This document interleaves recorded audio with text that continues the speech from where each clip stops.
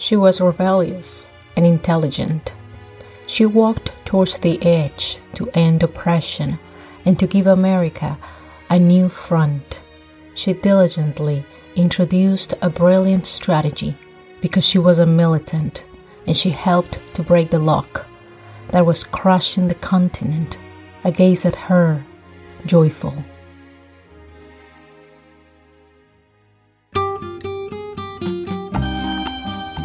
Hello, old friends and new listeners of Tres Cuentos, the podcast dedicated to the literary narratives of Latin America.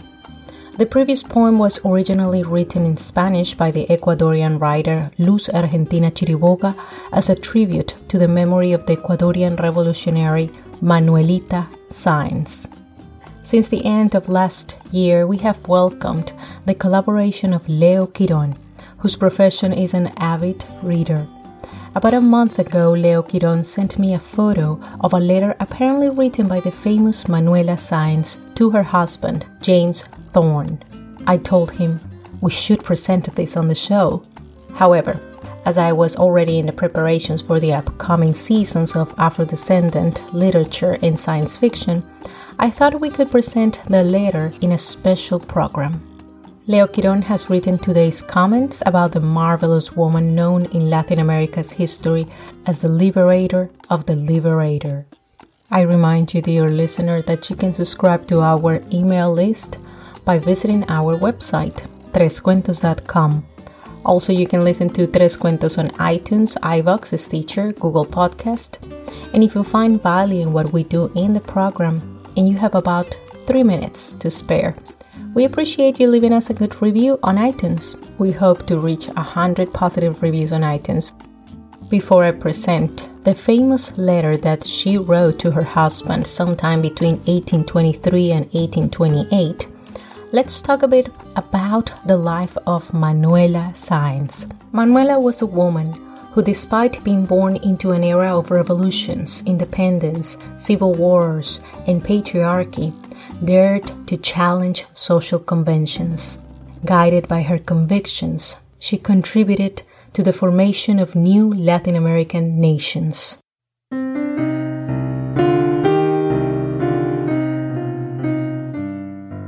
Early this year, Leo Quirón found on social media a letter written by Manuela Sáenz and sent me a picture of it. Immediately, we both were greatly surprised by the progressive ideas this courageous heroine had and decided to present it in the program.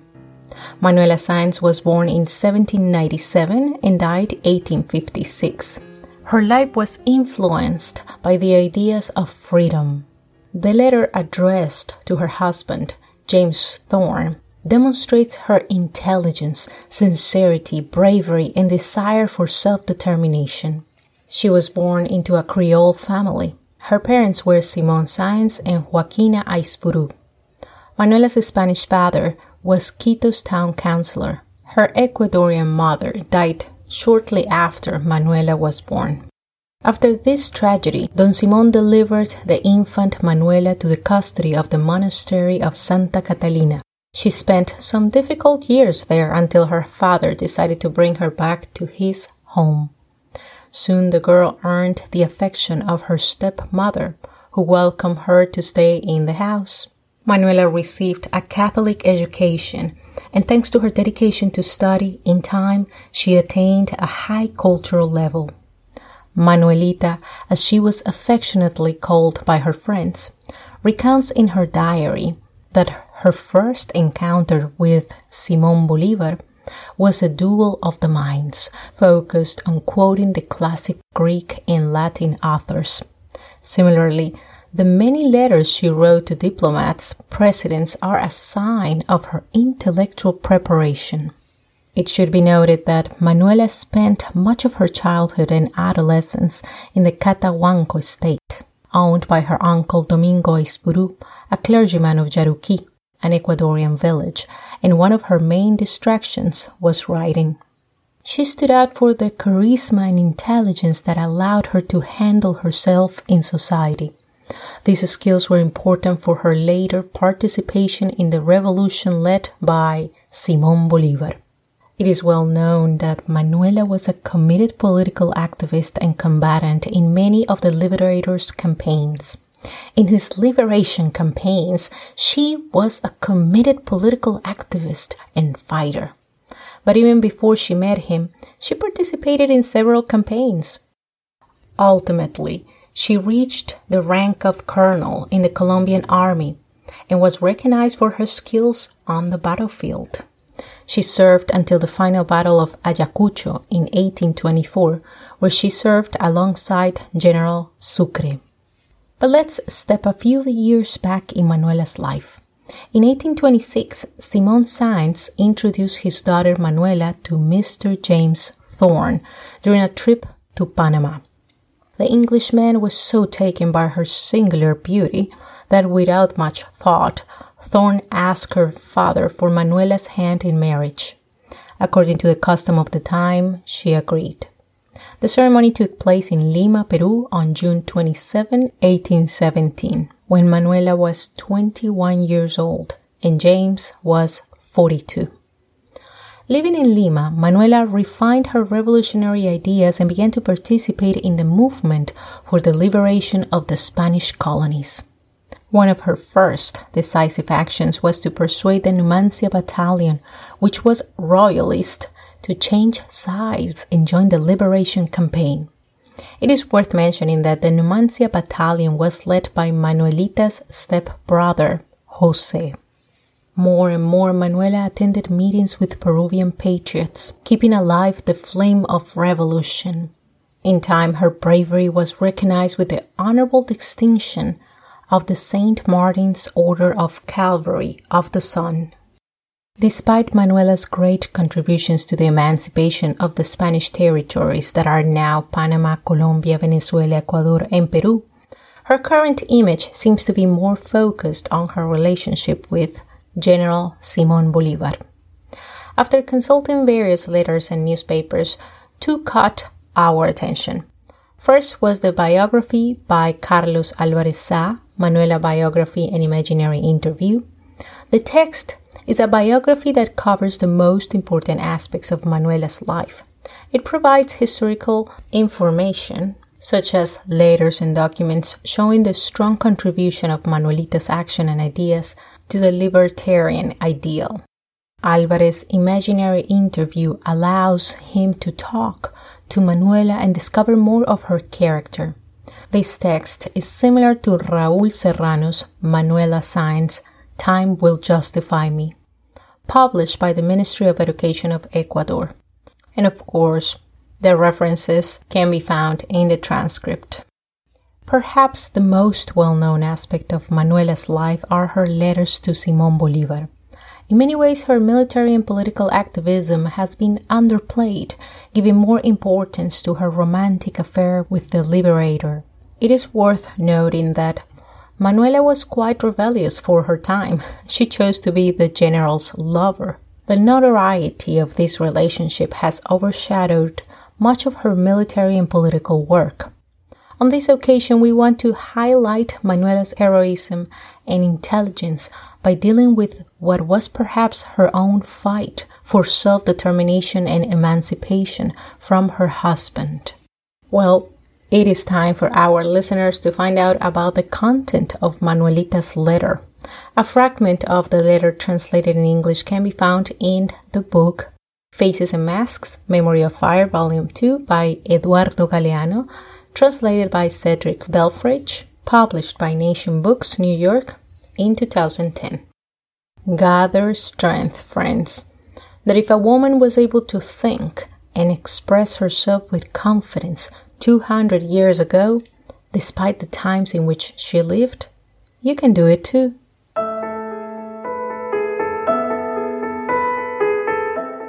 (1828) Bogotá. Manuela Sáenz letter to her husband, James Thorne. No, not again, man. For God's sake, what do you make me write back to you and so break my resolution? Look, what good are you doing? By giving me the pain of telling you 1,000 times no. Mister, you are excellent. You are one of a kind. I will never say anything different about you. But my friend, leaving you for General Bolivar is something. Leaving another husband without your qualities would be nothing. And so, you think that after being the general's favorite for 7 years, and with the certainty that I have his heart, I would rather be someone else's wife? The Lord's, the Son's, the Holy Spirit's, or the Holy Trinity's wife? I know very well that nothing can unite me to him under the auspices of what you call honor. Do you think me less honorable for having him as my lover and not my husband? Oh, I do not live by the social concerns invented for mutual torture. Leave me alone, my dear Englishman. Let's do something else. In heaven, we will be married again. But on earth, no. Do you find this agreement wrong? If so, I would say that you are hard to please. In the celestial homeland, we will enjoy an angelical life, a spiritual one, because you as a man are very heavy. There in heaven, everything will be English style, because a life of monotony is reserved for your nation. In love, I mean, because in other ways, who is more clever in trade and navies than the English? They take love without pleasure, conversation without humor, and walks without vigor. They greet with bows and curtsies, get up and sit down with caution, joke without laughing.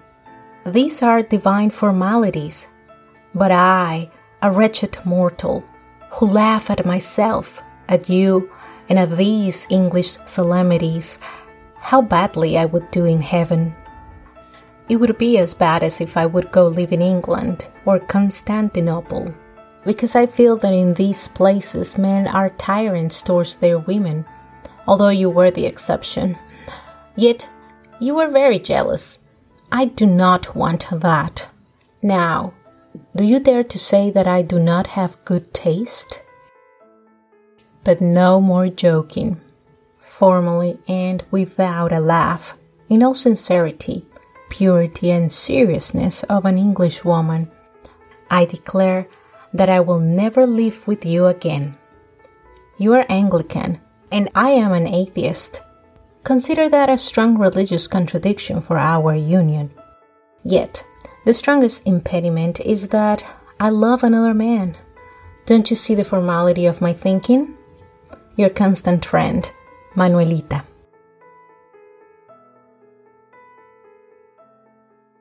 And with the candor of a woman who lived in the revolutionary times that gave shape to much of the North and South America map, and with the courage that few women dared to show 2 centuries ago, we end today's special program. Certainly, Manuelita Sáenz deserves more than this humble and short tribute, but we will leave that for another episode. On the other hand, as I had announced before, we will return with the beginnings of science fiction in Latin America. So prepare yourselves because we will travel in the future with Miguel Unamuno, Santiago Dabove, and Amado Nervo. Until the next cuento or story. Adiós, adiós. Tres Cuentos is an exercise of creative writing, researching, and retelling. This podcast was produced, recorded, and edited by Carolina Quiroga Stoltz. Proof listening and proofreading by my good friend Don Heimel.